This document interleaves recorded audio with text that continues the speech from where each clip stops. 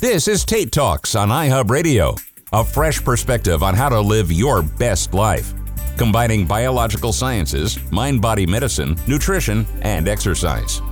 This is the place to get the big picture on health and wellness. Live from the iHub Radio studios in Palm Springs, California, here's functional medicine certified health coach and award-winning wellness expert, Jason Tate. Jason Tate here, live in the studios, Palm Springs, California. It's such a beautiful day here in Palm Springs today. We're so lucky to live, those of us that live here, in this gorgeous little bowl surrounded by these mountains and these picturesque views. I am working on practicing my gratitude of place. And this isn't what I wrote into the show for today, but I do want to talk about it.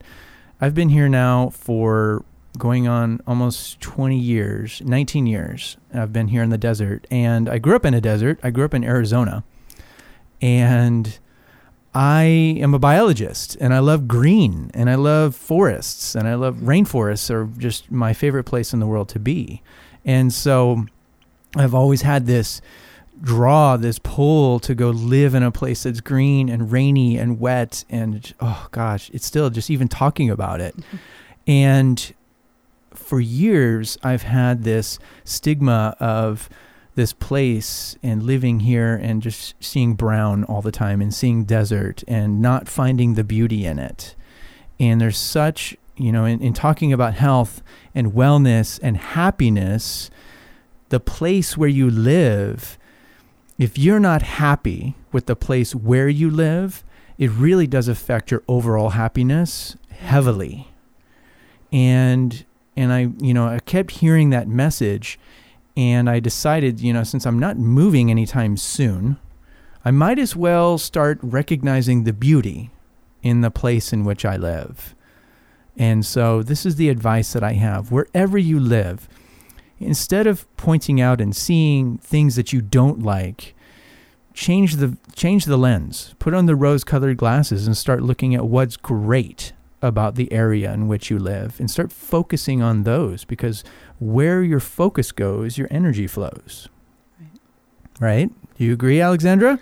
I do. And that's actually striking a chord of things that I was doing this weekend, changing how you look at things. Right. We were trying to figure something out in the house, and we've been harping on it, and then finally we just took a step back and say, you know what, maybe we're going at it the wrong way. Let's look at it this way. And then the answer just showed up, and we're looking at it like, what? How much time and how much energy have we put into force feeding this, into feeding, what do they say, a round ball into a square peg, or the other way around? I'm not even sure, but it really felt like that. It's like we both looked at it going, okay, that was silly. So good. But grateful that we came to an answer. Perspective, Perspective is everything. Yeah. So Tate Talks is here every Sunday from noon to 2 Pacific time. You can call the station, join the conversation, 760-544-TALK, which is 8255. Follow us on Instagram, tatetalks.radio, and you can follow me, Jason Tate, on Facebook and also LinkedIn, and get updates, pictures of the guests, recipes, which I'm going to be sharing a recipe this hour. I have a great hour lined up for you. I'm going to launch right into a powerful topic, diabetes. Diabetes is an epidemic. It is. It's a growing epidemic, and it's a global pandemic, worse than coronavirus. And not to downplay anything that coronavirus is or what's happening with coronavirus, more people die every day from diabetes than will probably ever die from coronavirus, because it's the 7th leading cause of death in just the United States. It's even higher around the world. I have some numbers to share with you from the Centers for Disease Control, which is a United States-based organization. I know we're an international radio show, but I'll be sharing just the numbers here in the U.S. because we are the world leader in many things, including diabetes and obesity. And so we are showing the world how it's done in a way. current statistics as of 2018. So this is the data, the census data and CDC data from 2018. 34.2 million people, or 10.5% of the U.S. population, has diabetes. That is very high. Isn't that high? That's crazy high. Is that right? insulin? This is insulin-dependent diet, and 95% of those 34 million, 95%, because only 5% are type 1 diabetics. Mm-hmm. And I'll talk about the difference between type 1 diabetes, type 2. There's type 1.5 and type 3. But I'll highlight those two, but I'll talk a lot more about type 2 diabetes, because that's the one that you control. It's the one that you give yourself. It's the one that you can reverse. In 2018, an estimated 1.5 million new cases, 2018, of diabetes was diagnosed in the U.S. among 18 years and older. It includes approximately 210,000 children and adolescents younger than age 20. That's alarming. Talking about 250,000 young adults, children, being diagnosed with diabetes within that year. In 1980, there were 0 with type 2 diabetes. 1980. Not that long ago. Okay. 0 children and adolescents with type 2 diabetes. And at the time, it was called adult onset diabetes because no kids had it. I was in high school at the time. Nobody had diabetes. I didn't even know what it was. We never talked about it. Now that I teach health and nutrition and, biology, we talk about it, of course, in class. I ask my classrooms, does anyone know someone with diabetes? Every hand goes up in the classroom. Hmm. Somebody they know, and in most cases, somebody at home. It's an epidemic. It is. And we're not talking enough about it in this country. And I have some reasons why I think that's the case. And it has to do with money, but I'm going to talk about it on the show because, funny thing, I was talking about diabetes. I'm covering it right now in a unit with my seniors in my medical-based nutrition therapy course, and we're going really deep into diabetes. And because I still had the notes on the board, my 10th graders came in and they started asking questions, and I said, it's this and this, and I started sharing some information on diabetes because my 10th graders, sophomores, are learning medical terminology. And so I started linking some of the medical terms that they're learning and prefixes like hyper and hypo, and talking about hyperglycemia and hypoglycemia and neuropathologies and the different neuropathies. Peripheral neuropathy, where you're losing sensation in the bottom of your feet and toes as a result or a consequence of diabetes, and metabolic syndrome and all these different things. So I was sharing the medical terminology, and my students in my 10th grade classes were going, oh my gosh, you have to talk about this on the radio show. So for any of my students listening and your parents, I know you've been sharing the show with your parents to listen to. This is in response to my amazing students, my 10th graders. I love you guys so much, asking me to talk about diabetes on the show. So here we go. I'm talking about diabetes. So yes, 1980, no adolescents with type 2. There was type 1, and it wasn't a huge part of the population either. And it's still not 5% of diabetics are type 1, although that number is rising and has a lot to do with health during pregnancy, and then whether or not adults are having even type 2. They're passing on epigenetic gene regulation to the children in the womb, and there's a lot of new science on that, but that's another show. Consequences of diabetes increase the risk of heart disease, stroke, blindness, kidney failure, lower limb amputation, and many other conditions.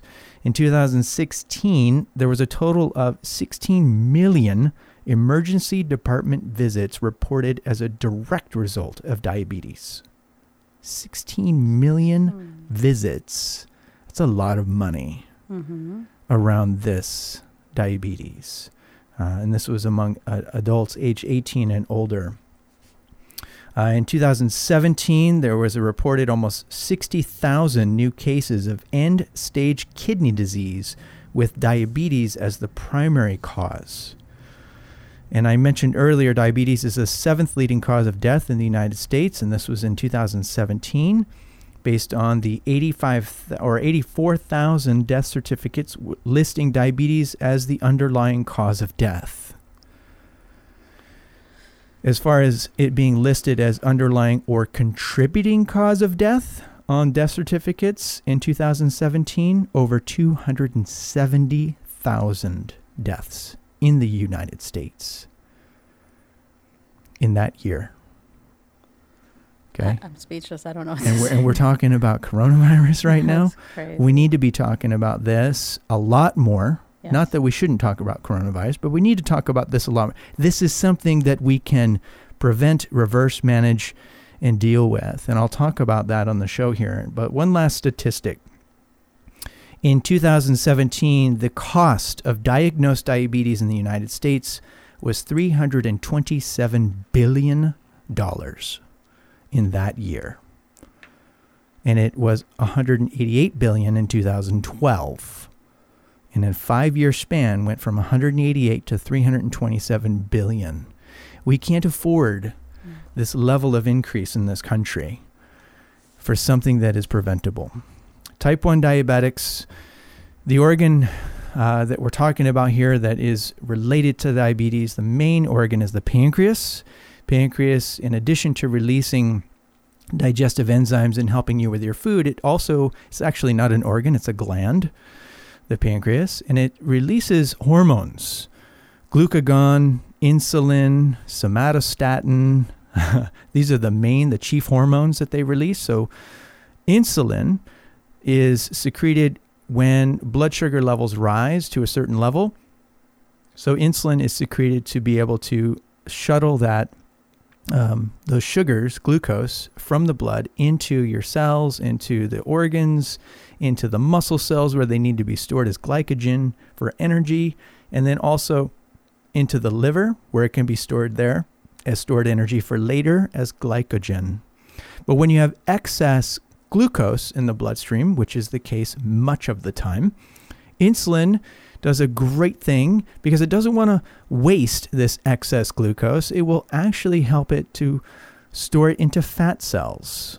So it'll shuttle the shuttle the glucose into fat cells as triglycerides, and eventually become triglycerides, fill up these fat cells called adipocytes. And when those fat cells are full, it'll start filling and creating new fat cells, adipogenesis. And you'll start building new fat cells. By the way, fat cells don't go away. Once you start building them, they get to stay with you. And when you lose weight, they just shrink. They don't go away. And they're still alive.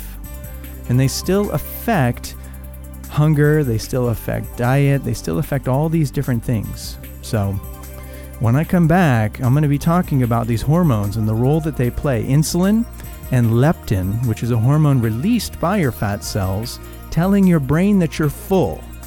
Insulin does something very wicked to stop that signal. I'll talk about that. Stay with us here on Tate Talks.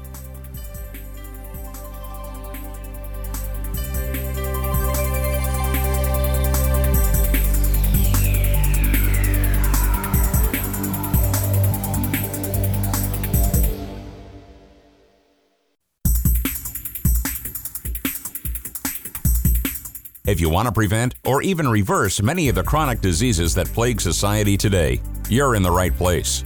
Now, here's Jason Tate. Jason Tate here, live in the studio, Palm Springs, California. Thank you for joining us. I'm talking about diabetes, a global pandemic, one of the greatest that we'll ever see on this earth, possibly greater than things like flu and so on and so forth. Millions and millions and millions of people are dying from this disease of addiction. And that's what it is. I'm calling it that. It's a disease of addiction of a legalized drug.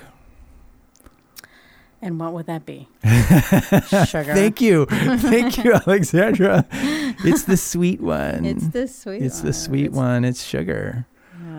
You know, and it's funny. It's interesting. It's not funny, but it's very interesting. Mm-hmm.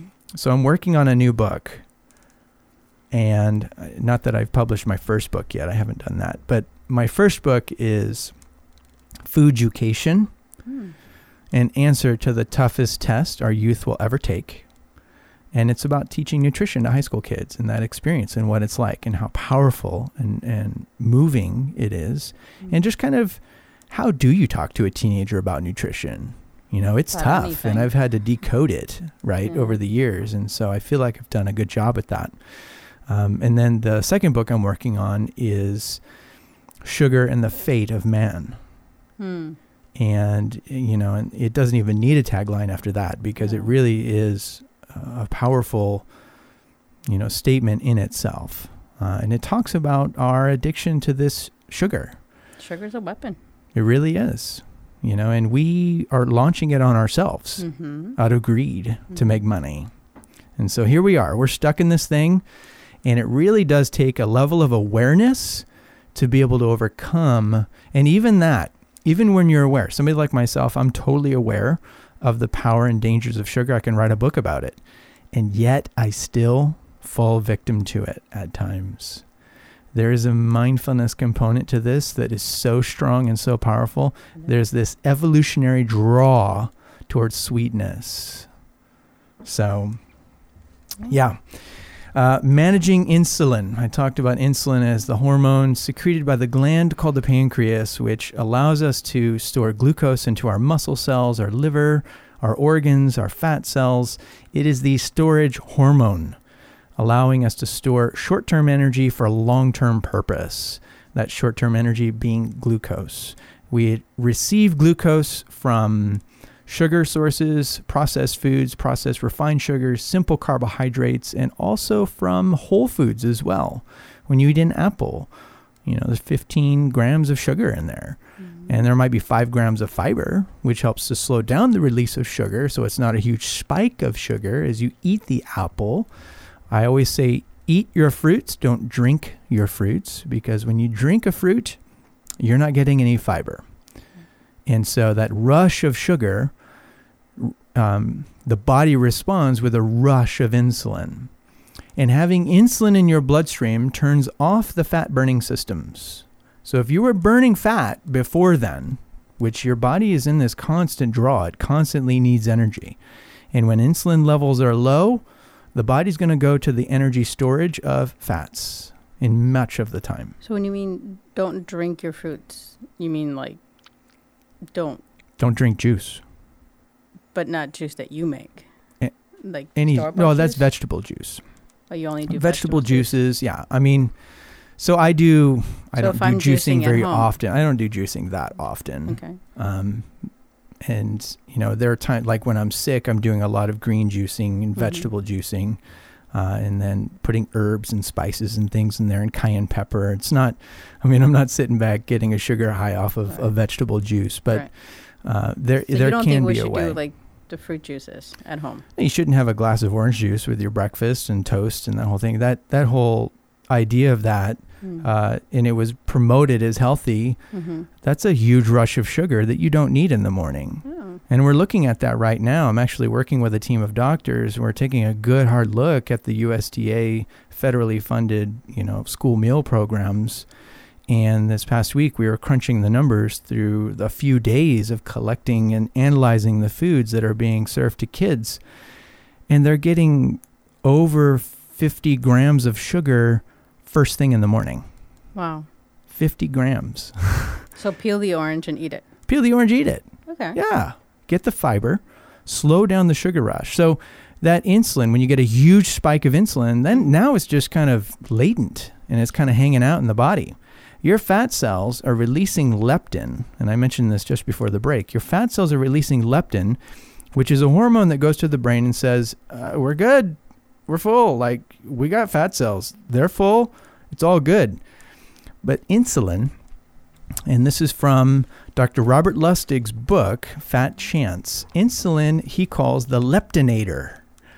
It's the leptin antagonist, and it blocks the signal of leptin trying to tell you that you're full. So this whole idea of snacking throughout the day on granola bars and crackers and things like that, these healthy snacks, Those are the worst. you're getting a little rush of sugar, even from crackers. Carbohydrates are sugar. And you're releasing insulin, and you're blocking the message to get to your brain telling you that you're full. And so you're not burning fat cells, you're burning the stores of sugar, and then you stay hungry all day long. It's kind of been the wrong advice for a long time now. And we're creating insulin resistance, which is what I'm going to talk about as soon as we get back. And I have a recipe to share, a low glycemic recipe, by the way, that doesn't cause a huge rush of sugar. Stay with us here on Tate Talks.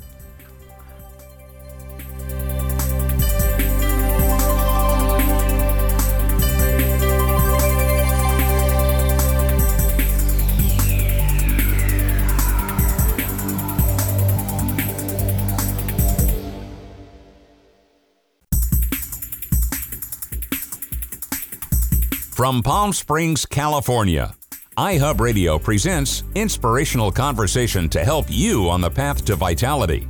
Health and wellness conversation is front and center on Tate Talks with Jason Tate. Here's Jason. Here's Jason. Welcome. Welcome to Tate Talks. Thank you for taking time out of your day to listen to this information. I'm sharing information right now about a global pandemic called diabetes, a very, very expensive disease attributed to the addiction to sugar, carbohydrates and sugar in various forms. And there's a lot of misinformation out there. What are the good sugars? What are the bad sugars? What about alternative sugars? What about sweeteners? Isn't that a way to get around it? No. Okay? It really comes down to, again, our understanding and our knowledge of a couple of organs, a gland, the liver, the stomach, the gland called the pancreas, the release of insulin, dopamine and serotonin, cortisol, which comes from the adrenal glands that sit right on top of our kidneys. Cortisol is a stress hormone. The more cortisol you have, the more insulin you release. The more insulin you have, the more hungry you are. The more insulin you have, the more insulin resistant you become. So there's this whole vicious cycle, and I'm going to talk about that. But first, I need to come back to a conversation that Alex and I were having about fruits and glycemic index. So I want to do some of Tate Talks dictionary here. So glycemic index is the ability of a food source to raise the glycemic load or blood sugar levels, blood glucose levels within the body.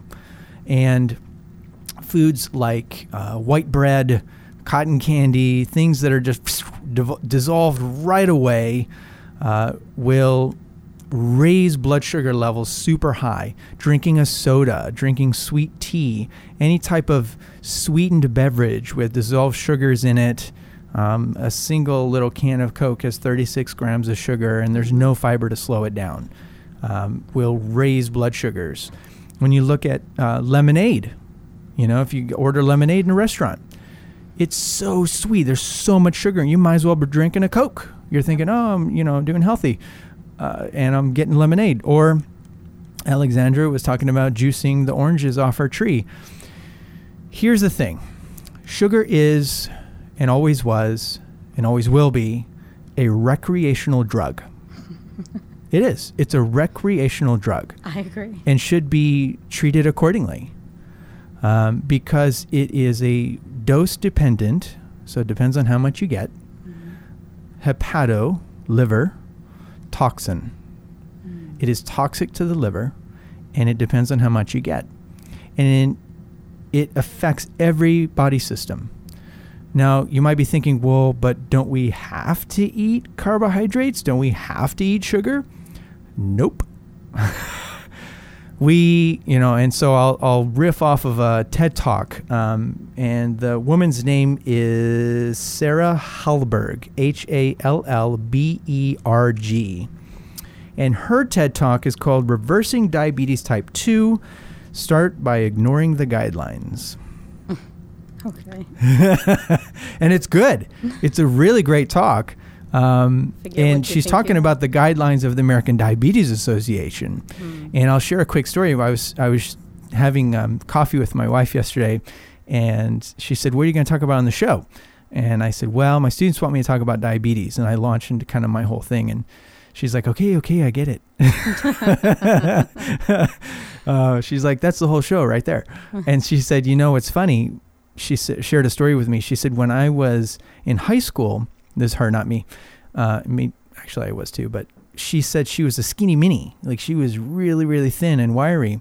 And the advice that I can't remember if it was a nutritionist or the school nurse or somebody gave to her, they gave her a diet to follow by a national organization so that she could gain weight. It was the American Diabetes Association diet. Oh my God. Oh my God. It was that diet that they gave her. Like they gave her that and they said, you'll gain weight if you eat this. And you will. Like when you look at it. And so Sarah in her TED Talk says, the recommendation is to eat 40 to 60 grams of carbohydrates per meal plus more at snacks for a diabetic. That's crazy. That's insane. Now, the human body is made up of cells, which are made up of atoms, but these cells are organized into tissues, and these tissues are organized into glands and organs. These organs are organized into organ systems, which all cooperate and work together. And so you have a cellular mass. You're made of things. You are actually composed of matter.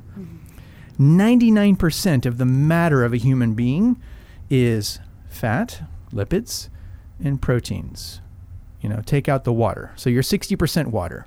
The dry weight of your body. So a 100-pound person or a 200-pound person is 120 pounds, right, of water. No, that's not right. A 100-pound person is 60 pounds. You're 60% water.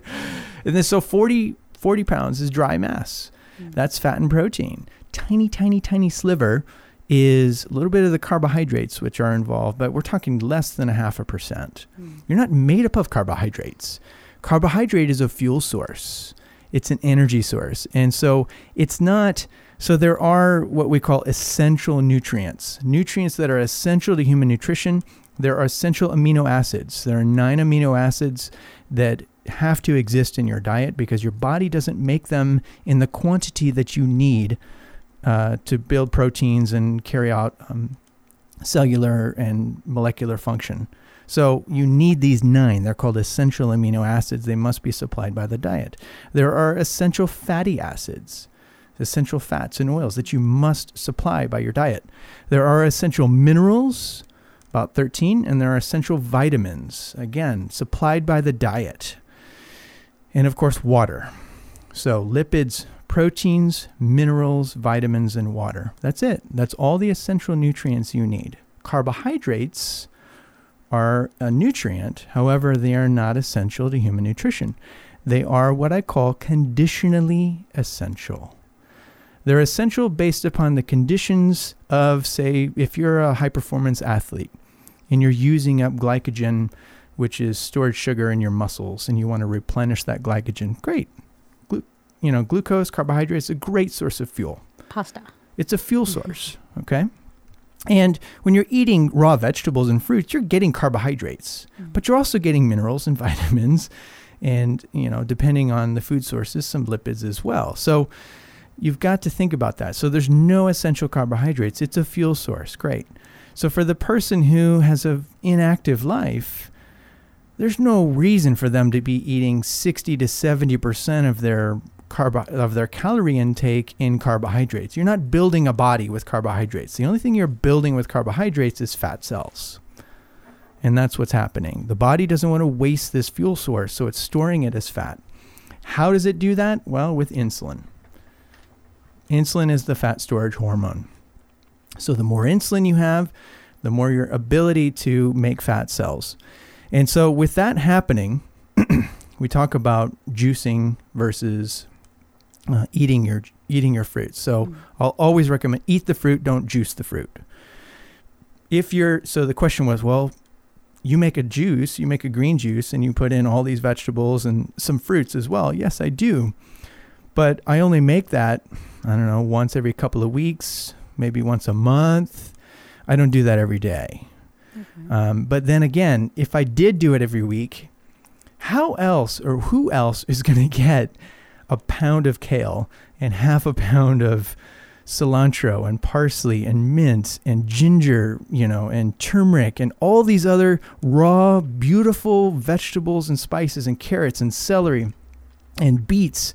I mean, I put a lot of these things in a smoothie where you're getting the whole food and you're also getting the fiber. But the juicing is a nutrient express superhighway to get these micronutrients, these minerals and vitamins directly into your cells. Just boom, superhighway, and you feel it. Yeah, you do. Almost instantly. It's pretty wild. But there is a sugar rush component to even the vegetable juicing. Mm-hmm. There isn't as much of the fructose, which comes from fruits, but you throw an apple in there or two, yeah, you're going to get some sugar. So keep that in mind. And so coming back to this, understanding the insulin cycle, Dr. Jason Fung, in his book, The Diabetes Code, talks about insulin resistance. Now, this is really where type 2 diabetes is in its wheelhouse. Insulin resistance is whereby your cells in your body are resistant to the insulin that you are producing. So you eat a meal that has glucose, it needs to be stored in the cells. Your pancreas releases insulin to store it into the cells, and your cells are not hearing the message. It's kind of like they're wearing earmuffs. I can hear you because they're insulin resistant. Now, how do you get insulin resistant? Well, Dr. Fung did a study. He did a constant drip of levels of insulin, 3 different levels for patients over the course of days. The patients that he gave the most insulin in a constant drip developed more insulin resistance. And he states this as a quote in his book. Insulin resistance comes from insulin. Having so much insulin released on a regular basis throughout the course of a day, day by day by day, week by week, month by month, year by year, you develop insulin resistance because you've released so much insulin in the body, way more than the body's ever designed to see and feel and experience, because you're on a high carbohydrate diet. And that's where we're at right now. We're eating so many carbs in this country and so much sugar. That? Yes, you can reverse it. You can make those insulin resistant cells. Yes. So this is called insulin sensitivity. So how do I decrease insulin resistance and increase insulin sensitivity? So it turns out you do that by keeping your insulin levels low, by getting onto a lower carbohydrate diet, and exercise. Exercise increases insulin sensitivity. The ability, it basically takes the earmuffs off of your cells so they can hear the message of insulin. Let me share a diet. Let me share a recipe. This is from the Renew Food Plan, the IFM Renew Food Plan. This is a low glycemic food, so it has a low amount of sugar that's being released. You might not get any, depending on your gut microbiome, which is another talk another day. This is called crispy Brussels sprout chips. You take 2 pounds of Brussels sprouts, washed and dried, 2 tablespoons of organic ghee, which is clarified butter, or unrefined organic coconut oil, melted, a 1/4 teaspoon of sea salt, 1/4 teaspoon of pepper, and optional some lemon zest. That's all the ingredients that goes into this. You preheat the oven to 300 degrees Fahrenheit, cut the bottom tip off of each Brussels sprout, trim any damaged outer leaves from the sprouts, and then separate all the remaining leaves. Put them in a large mixing bowl, mix everything together with the coconut oil, salt, pepper, lemon zest. Divide the sprouts into 2 large baking trays and bake for 8 to 10 minutes. Let cool and serve. And you can even put these in your salads. You can eat them as they are. So delicious. I'll have to post this recipe on on my Facebook. So follow me, Jason Tate, on Facebook, Instagram, tatetalks.radio. Stay with us. I'll be talking a little bit more about diabetes and then closing off the show with goal setting and behavior change and a thought to digest.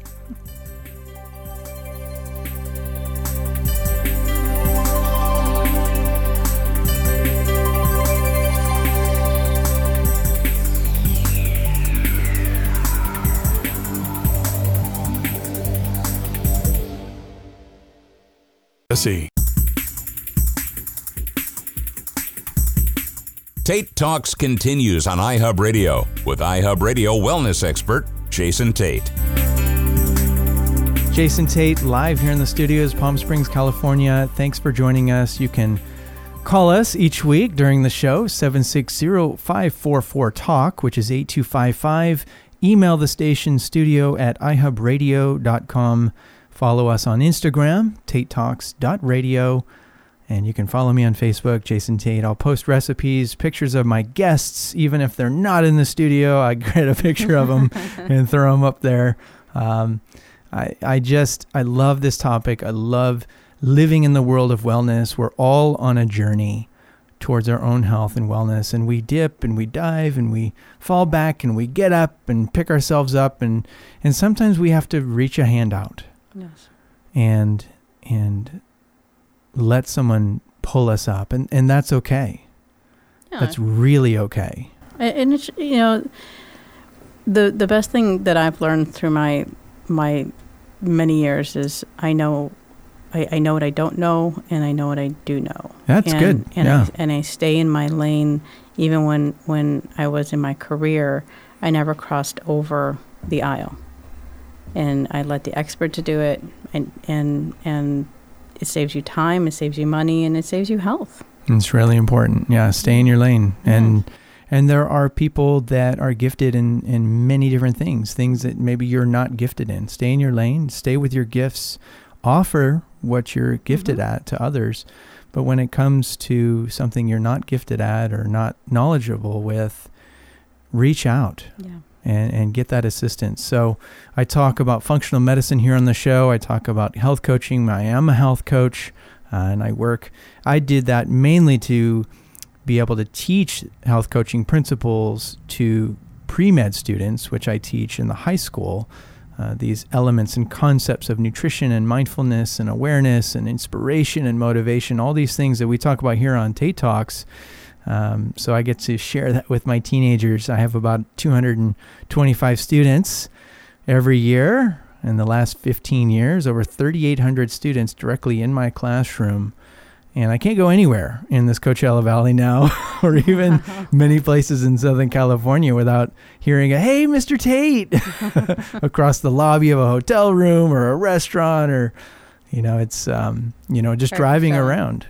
So it's a low level of celebrity, which is pretty funny. Anyway, we're just kind of wrapping up this conversation of diabetes, which is a longer conversation, but I would like to end this topic on this show with just saying that it is not a death diagnosis. It is a warning.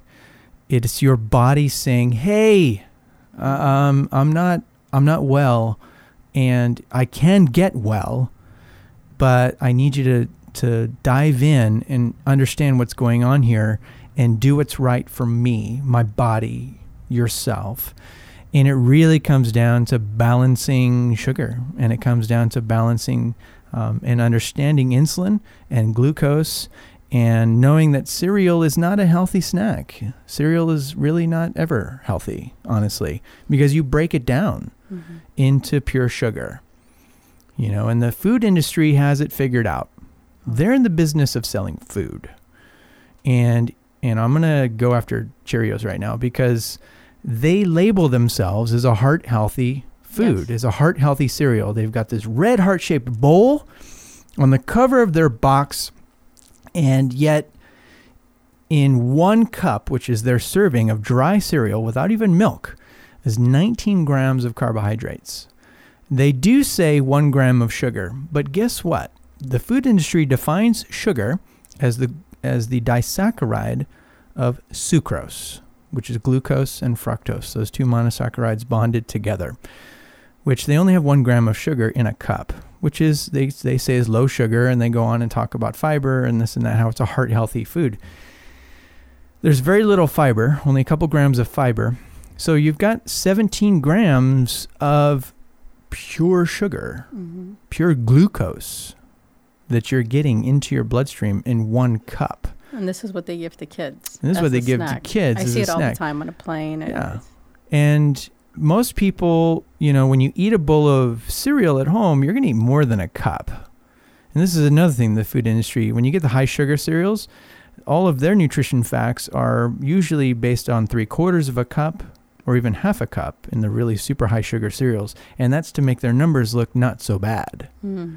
Because when you actually do analyze it. But what I'm getting to is look at the total carbohydrates and then subtract the fiber and look at that. Call that sugar. Don't go down and look at the sugar number because that's always going to be a little lower in most cases. Look at the total carbohydrates, subtract the fiber because you're not absorbing the fiber. That's the sugar. That's the amount of glucose and in some cases fructose you're getting in the body. So it turns out that Cheerios is a high sugar, a hyperglycemic food.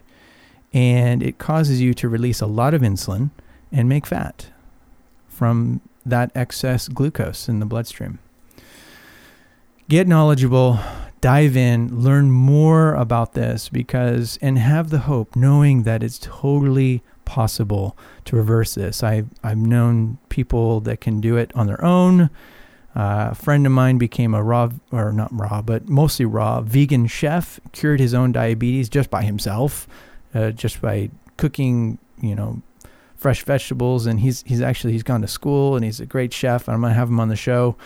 He's an amazing good friend of mine, Chef Anthony. Love you, brother.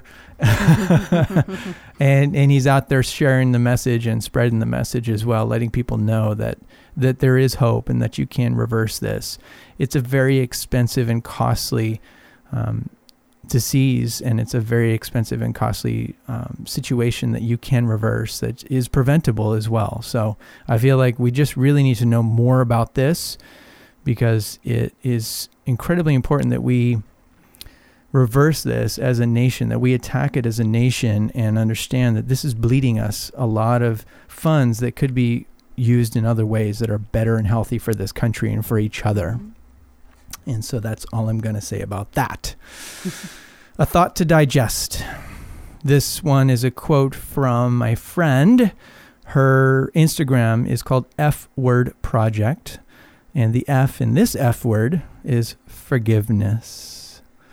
So I'm promoting her. I'm promoting this F Word Project because forgiveness and gratitude, I believe, are your Sherpas on the mountain of mental health, guiding you towards positive mental health. Today's thought to digest: I believe forgiveness is the best form of love in any relationship.